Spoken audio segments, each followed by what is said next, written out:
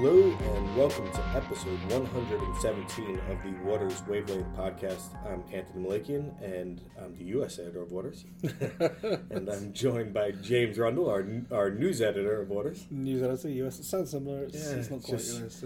Off to a hot start. So we're going to jump right into it today.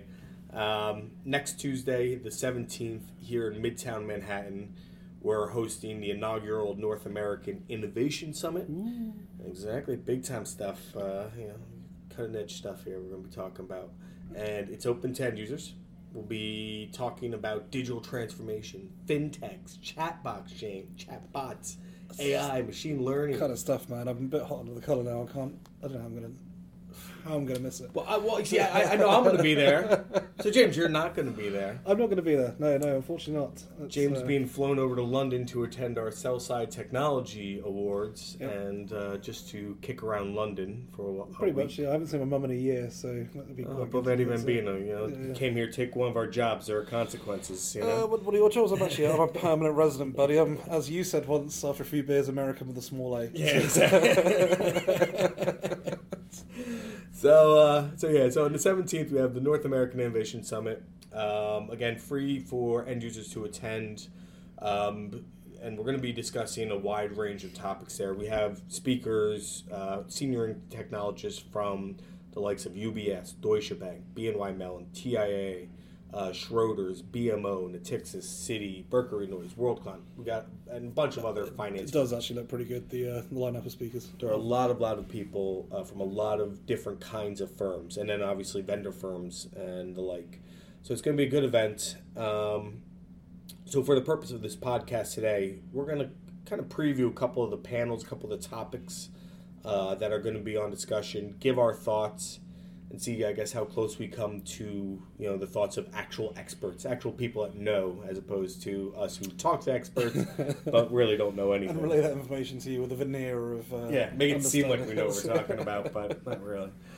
So to start, I think one of the biggest themes of the day will be around artificial intelligence and machine learning, and as you'd expect from something, that's what you kind of expect from the Innovation Summit. But before we get into that, I think it's important to first maybe set up some ground rules. And in that, AI, it's the umbrella term for all sorts of strategies where machines show intelligence, to use a very generic, basic term of AI. And so machine learning is a subset of AI. Deep learning is a subset of machine learning, and thus is a subset of AI.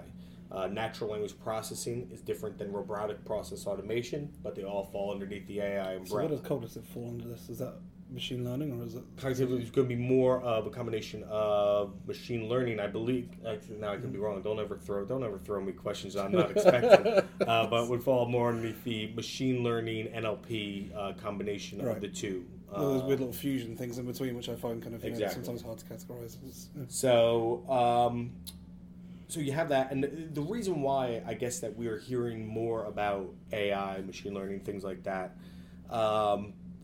just I guess to maybe set the kind of the market that we're facing here, but there is now far more data available, and that data is not nearly as expensive to acquire. The cost does come later in how you use it, at the analytics you're running, the platforms you're building, but the data itself is more readily available. It's this whole big data challenge. So you have that being one pillar. Another key one is the cost to store that information has dropped precipitously, especially with the advent of cloud providers like AWS, GCP, IBM, Azure, things like that. And then perhaps most importantly, the processing power, the computing power has increased just exponentially over the last decade. Again, especially with cloud, right? In terms of the ability to... It's a combination of all these things, kind of coming together. So gaining insights from these data, from this information, it used to take weeks, months, if not, at least hours, but, weeks, months. Now you're getting this information in real time, or at least within a useful period, where making the investment and the effort to build these platforms, to get these data sets, you're actually able to turn around that information and make hopefully tradable insights, investable insights off of this stuff now. And I think that's actually a really interesting point. I was talking to a couple of guides for a feature I've got coming out next month on AI and its use in compliance and surveillance and that kind of thing as well. And a couple of surveillance guys I spoke to were saying that, while the theory and the science has been around for decades of how to do this, and we were able to do it in the past, previously it might take us 24 hours to run something, or it might take us 48 hours to run an analysis on a specific data set. Now we can do it in seconds. So exactly. That's sort of, especially on the regulatory front, where you need these real-time alerts, stuff like that. Yeah. That if the data's coming a week later, how useful is it? Is it are these platforms worth the investment? IBM Watson, I think, is a pretty interesting use case. In that regulatory, being able to survey a lot of different data. So it's not just monitoring traders' email. Let's say for surveillance purposes. It's not just about monitoring the email. It's about their chats. It's about their actual trades that they're making, connecting all these dots to raise that red flag, as opposed to not just looking at trades that might be suspicious. And not just them, right? I mean, it's about the broader universe. So it's sort of saying, okay, is trader A, are they trading in a very strange way ahead of releases or whatever? But then also, is another trader or another desk doing the same thing, or is the trader C doing another thing? Can you cross-analyze between them? Are they in cahoots? Is there some fraud going on? When there's not an easily identifiable kind of conjunction point, which a human analyst might look at and say, okay, well, they sit next to each other, so therefore the computer can pick up on it and go, so actually, their portfolio's been doing some weird little moves between each other and counterparties. And I think that's one area where there's the most talk about, because it's such an obvious area. Surveillance is such an obvious area for, actual machine learning, being able to supervise machine, teach you what's right, what's wrong, what to look for.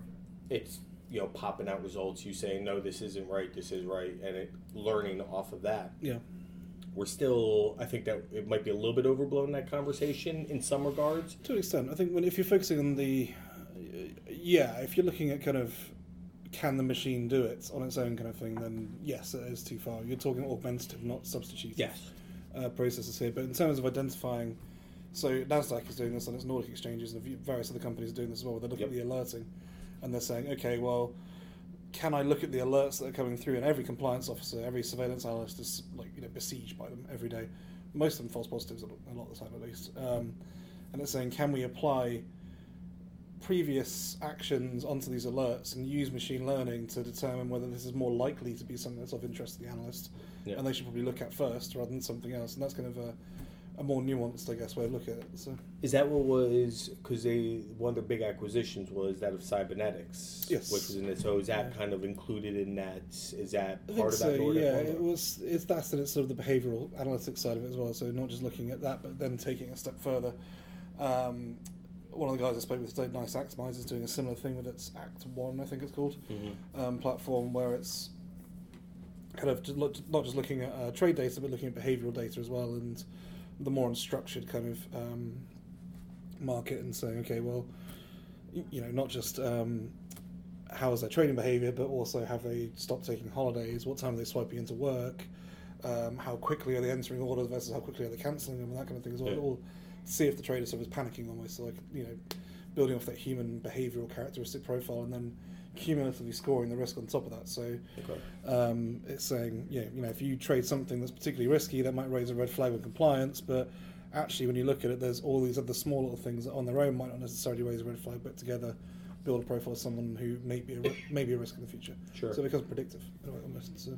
One of the other areas where, this was first reported on by our colleague Faye Kilburn, but is how BlackRock is incorporating machine learning into the firm's liquidity risk unit, and it's using these techniques to better calculate the cost of liquidating fund positions in the case of redemption. Something that was a very manual process, and that required a lot of spreadsheets, a lot of talking amongst groups.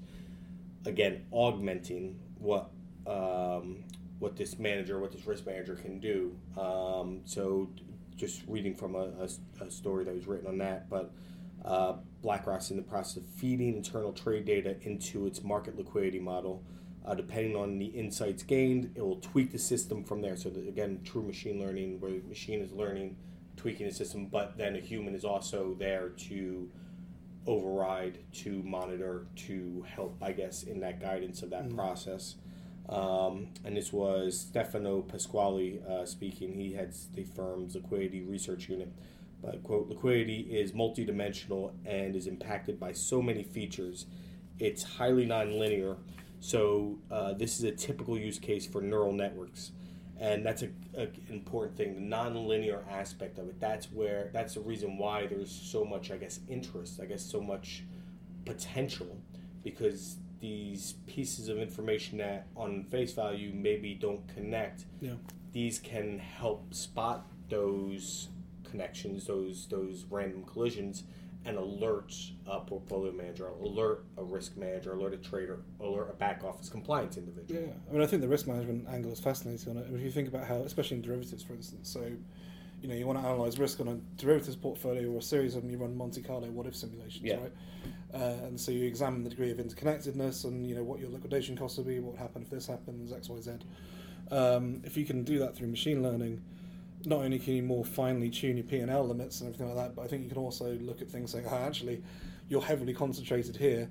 What happens if this market tanks suddenly, or this series of defaults happens, something like a 2008 situation or a black swan, which you may not have thought because it's so far out, but it is actually nonetheless a risk that you can end up seriously out of pocket if something goes wrong here, and you can alert it back to that. So not just on a surveillance compliance basis, but also risk management as well. Yeah.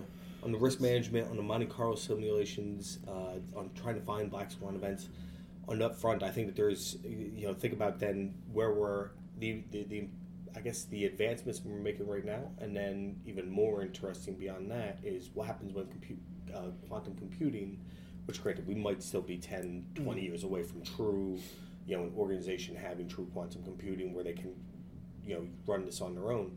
But I think that's why I think that there's so much interest right now, why there's so much investment in research and development in this area.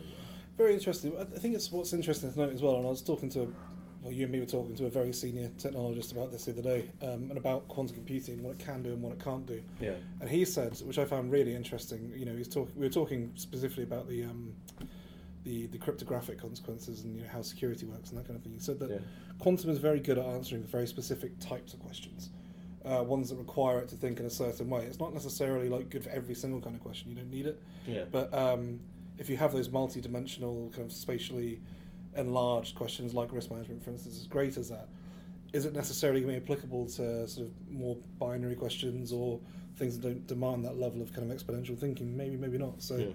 It was the first time I've actually heard someone who is 100% sold on quantum computing, being a little bit like, okay, well, let's just take a step back and think about this for a second. It's not going to 100% revolutionise human society, but it might have a huge impact in certain areas rather than every single area. On the security question as well, he said, yes, quantum could, for instance, break credit card security as we know it. Yeah, any kind of encryption. Exactly. But then all we have to do is update our protocols to the kind of the quantum level, and firms already started to do that apparently. Yeah. So it's not quite as doom and gloom, but it's kind of like how in some ways it's kind of like preparing for Y2K. Firms that prepared for Y2K well in advance. A couple of years in advance. I mean, I remember my father worked on this in the mid-'90s, getting ready for that Y2K overhaul, the concern about it. At the end of the day, it all went off without a glitch. There was a lot of planning, a lot of worry that happened before that. I'd love to, someone must have done a definitive article on how much money it costs, various industries, in terms of man hours and resources, just for something that never materialised, but just because of a numerical normality. But I think just on the AI subjects and using it for surveillance and risk management as well, one of the key things that I think I found from reporting this feature at least is that yes, obviously it can now work because of the amount of data, the storage, the compute on demand, all that good stuff. What they're also saying though is that it's now sophisticated enough to the point where it's not a black box anymore. So you don't just put something in and something comes out again. You're not quite sure how it got there. Yeah. It's actually auditable, and you can explain to regulators kind of, if you, one person said to me, I think, if you turn around to a regulator and say, this is my case investigation for a compliance breach, and they say, well, how'd you get to that? And you go, I don't know. Yeah. Then you can't use that kind of thing. But and the same with risk management as well. Like if the regulator comes and says, what's your rationale for risk weighting this portfolio to a certain extent, and you can go, the computer said so, then they're not going to be very impressed. But the level of analytics has now progressed to the point where you can actually explain step by step how the machine arrived at a certain decision. Without giving away the full black box secrets of it. Exactly, yeah. I mean, obviously there are black boxes still, I'm not saying they're not, but, the commercially available products are fully auditable, and they say that's one of the key things as to why people can roll it out now, as it's not just the magic that happens inside the machine. It's actually, we fully understand it, and we can document each step of the way, and we can present that to a regulator and say this. Yeah. So that's interesting, yeah.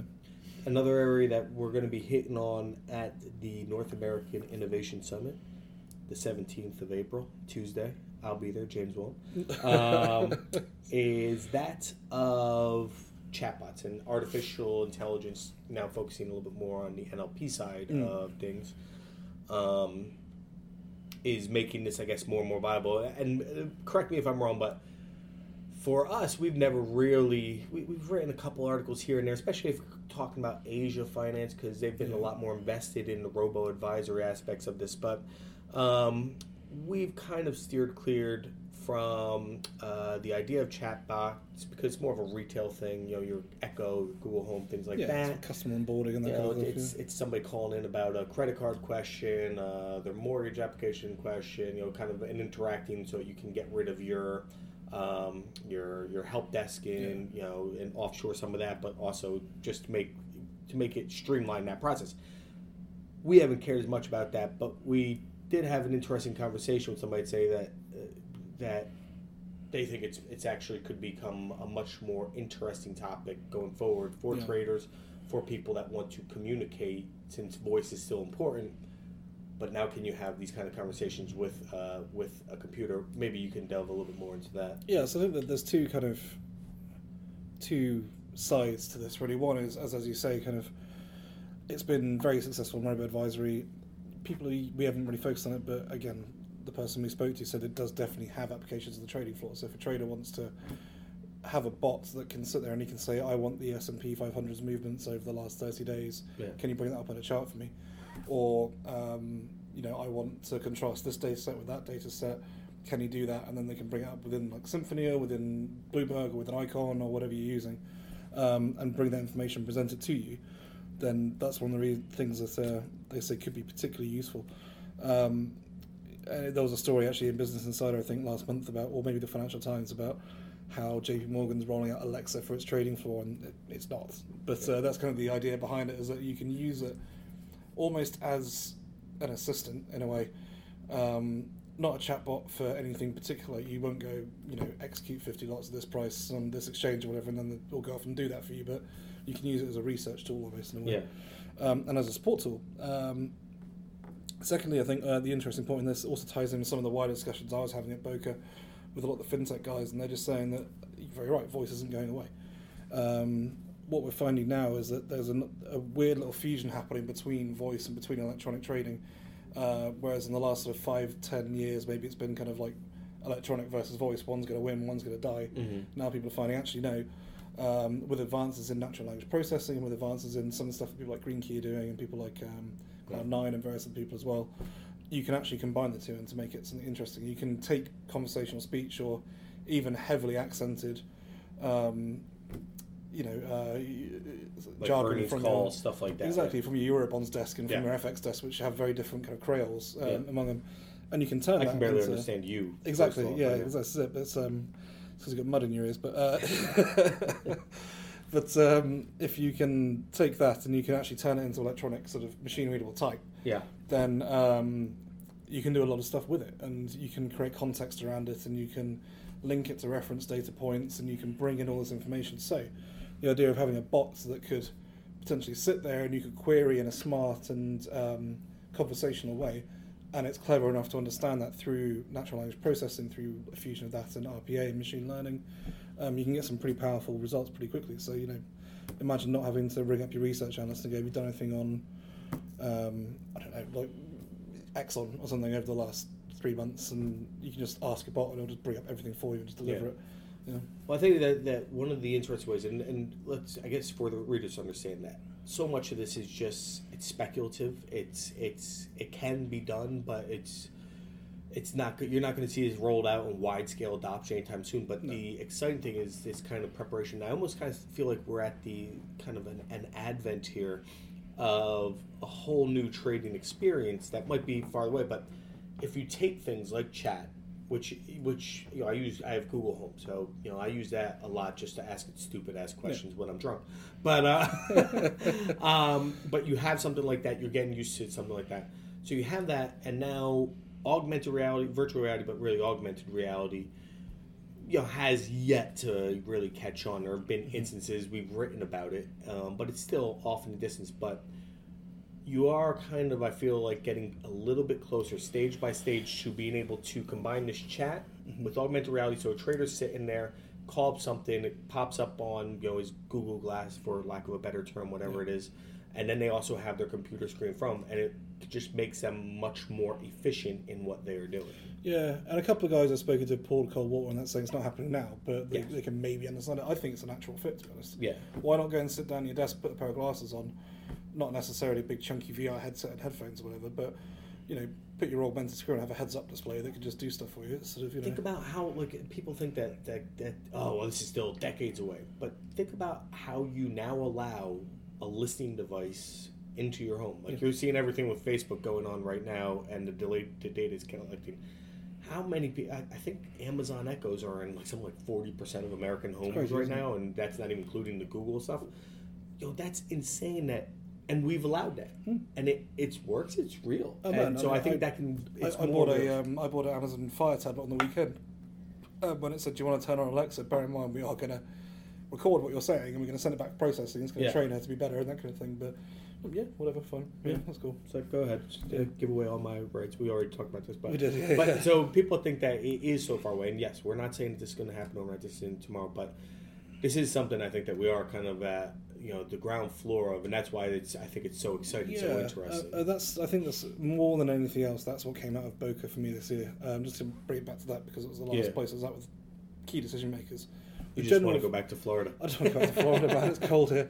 Although it's going to be 80 degrees this weekend, apparently, when I leave, so enjoy that. Yeah, but the big thing I got out of it was, I think, from talking to a lot of fintech guys and a lot of established vendors and a lot of traders and a lot of regulators and a lot of strategy guys, is that they really felt that we're on the cusp right now of realising the potential of all these disparate threads that have been weaving in and out for the last sort of 10, 15, 20 years or so. So whether that's the emergence of public cloud, either as a hardware tool or a software tool or a compute tool or whatever, the rise of fintech and what that's been able to do with there, the way that our work in machine learning and artificial intelligence is now progressing, the way that we've moved to an electronic basis and we're now starting to accommodate things, they do start to feel that it's all starting to come together in an interesting way. And one of the ways that was happening is through the OpenFin desktop collaboration, which a lot of people are saying is a real example of that, and how it's a way that technology and the various approaches are no longer antagonistic to each other. They're actually augmentative and beneficial for each other. They're working together, and they're actually quite elegantly working together. You're starting to find that you don't need to necessarily replace, as I said earlier, voice trading with electronic trading. You can have both. It just works. There will be failures along the way, because that's just the way technology progression works. And there are going to be some embarrassing investments that firms are going to have to make, that they're going to have to back up on. Some vendors that think that they have a hot shit new product that go out of business a year later. That's going to be part of the natural That's what happens selection in free markets and that kind of thing. That's fine. But overall, the way in which firms are starting to work now, and part of this has been, as I covered last year, the co-option of fintech from being a disruptive, challenging influence to one that's actually a partnership with the industry. Also, the way the industry has responded as well by accepting things at public cloud and being able to do things in-house, which means they can acquire these people and bring them in and work with them. It's a really interesting topic to see. Well, I think that naturally leads us then into kind of the final idea here, and again, that we'll be hitting on at the North American Innovation Summit, April 17th, Tuesday. I'll be there, James won't. Is the idea of both the benefits that fintechs offer, fintech startups offer, the challenges that they present, and the challenges that fintech firms themselves are facing. We're going to actually have a panel, our 9:40 panel, so after the keynote address, we're going to have a spotlight panel specifically looking around the subject of fintechs. But we have Sarah Biller from Fintech Sandbox. She'll be moderating. And then our speakers, the big old panel here, we have Lucian Foster, Head of Fintech Strategy and Partnerships from BNY Mellon, Stuart Carmichael, CTO at Schroders, Luis Valdich, Managing Director at City Ventures, Peter Sahalis, Managing Director, Digital Distribution and Mobile Technology Executive at TIA. They like their big names, don't they? Ruth McQuitty, Technology Strategist, New York Lab, Global Innovation for Deutsche Bank. And somebody from Options IT is going to be there too. I'm not sure that we've locked in who that person's going to be at, but we'll have a good round out of people there. This is all to say, as you just mentioned before, cloud, the ability to use cloud technologies allows you to both do new things and also to distribute your tools more easily than once was possible. Hence why you're seeing more fintech firms come into the space. What do you think? I guess three of the things that we're going to be speaking about on that panel are, the fintech market is very saturated. How do you choose the right firm to collaborate with? How do you identify, prioritize emerging technologies and the startups that are building these solutions? And, so I guess those are going to kind of be the main two things. Yeah. For you, what do you kind of see, what are you hearing that you think is the most interesting? I think the most interesting thing in terms of identifying them is that they come to you now a lot of the time. It's not like financial services, fintech has diversified so far away from startup technology sectors, in a very Silicon Valley sense, that they come to the banks, they come to the in-residence programs, they come to the incubators and say, look, we want to learn from you, we need your expertise to help us take it to the next level. A lot of the guys who have done it standalone, some of them are still going, obviously. A number spring to mind, some of them are struggling a bit. All of them have taken investment from the banks and from the information providers and from everyone else, and even other incumbent technology vendors. Do you think, for better or worse, because right now, to that point, it is the banks that are, like you said, they either have their own kind of innovation lab that they're building, the in-residence program at JP Morgan just recently had an announcement of that company Access, I can't remember the first name, Access Fintech or something like that, that they made their Series A and then bring it into their in-residence program. But right now it's the sell-side firms that are actively the ones bringing in and trying this out. Do you think that a couple years are going to go by and they're going to be like, wait, why are we the ones on the bleeding edge of these tools? Or do you think there's going to be a benefit in them being the early adopters 100%. And bringing it into their sandboxes before public consumption? So do you want the polite answer or what I think is the actual answer? What's the actual answer? The actual answer. The actual answer, I think, is yes, the sell side is very keen to control this because, as we've seen with things like the development of distributed ledger technology, the sell side has a very vested interest in controlling how that develops. And it develops in a way that doesn't necessarily disintermediate them from the process in itself. So you don't want, if you're a major custody bank or if you're a major retail investment trading bank, you don't necessarily want fintech to take away that chunky business. What you want to do is make it work for you so you can take the technology that is so revolutionary and get more customers as a result. I think also the fact of the money is that the sell side has the money. At the end of the day, buy side firms are there to manage other people's money by putting it to work in mutual funds and the stock market and everything else. It's not necessarily there to go out and invest in early stage fintech startups unless you want to put some money into a private equity fund or whatever. Whereas the sell side, has the money to play with in that regard. The buy side does not, unless you're a huge firm with your own, I guess proprietary kind of side of things which you want to do. So fine, in that case, if you're a DRW, if you're a BlackRock, even BlackRock or a Citadel, even maybe in that kind of thing, then you can do it. Before Citadel's PRs jump on the phone saying, "Well, we're a broker dealer as well," and then Citadel hedge fund, not the Citadel Securities, a broker dealer. Thanks. I think the actual answer is what it comes down to is the sell side is very, very keen to control the direction this goes. It's very keen to retain control of the way that markets are constructed, particularly on the post-trade side, and on a lot of the pre-trade on the AML, KYC stuff. They're keen to bring that in-house and, I guess where possible, kind of standardise it and consolidate it into utility.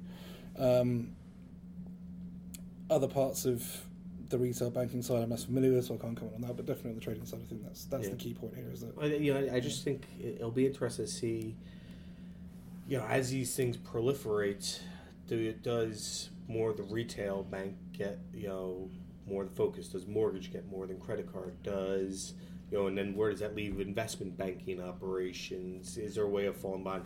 I wonder if there are this new idea of operational risk in the fact of we're going to be the sandboxes for these new fintech companies. We're going to be the innovation labs for these new fintech companies. Mm-hmm. I wonder how much that's going to be thought about, what kind of problems are going to stem out of that eventually. Well, I think that is a way of reducing the operational risk, actually, rather than having a fintech vendor you want to work with, but just cybersecurity standards just aren't up to scratch, or its onboarding processes for customers aren't up to scratch. You don't know who they're letting in, so you can't work with them. If you bring them into your framework, then at least you can say, well, no, if you want to be an approved supplier for us, then you've got to have X standard, and we will help you get there because you're in our program. Yeah. I think an interesting side, which you don't really hear very much about, you hear about the banks, and you hear about BNY Mellon and Barclays and all their accelerators, their innovation, their incubation programs. And I know the exchanges have these programs as well, but you don't really hear much about their investments a lot of the time. And they're the interesting ones, I think, they're the ones who are truly threatened by this idea of decentralization and by a lot of the things that are going on in terms of DLT and blockchain and everything else. And the DTCC, for instance, as a settlement engine, has made a lot of noise about it because it's in its best interest to do so. Yeah. And the CME and the LSE and NASDAQ and everyone are sort of like, I suppose they're relatively vocal about kind of when they invest in a company or what technologies they're developing, but you don't hear much about what they do in terms of incubation acceleration. I think that's a really interesting piece. Like, what are they looking at, and what direction are they controlling the technology in that regard as well? Yeah.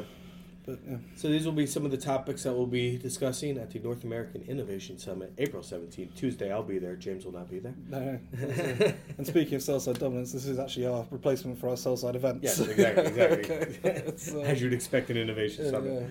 Yeah. I won't be there, by the way. So James will be in London, actually. So, James, me and you, we like to go to a little dive bar here called the White Horse, one on Bridge Street, not the one that Dylan Thomas used to go to. Very finest dive bar in New York City, It's the best by far. Yep. Tommy, shout out to you, buddy. Liverpool, that was a beautiful match.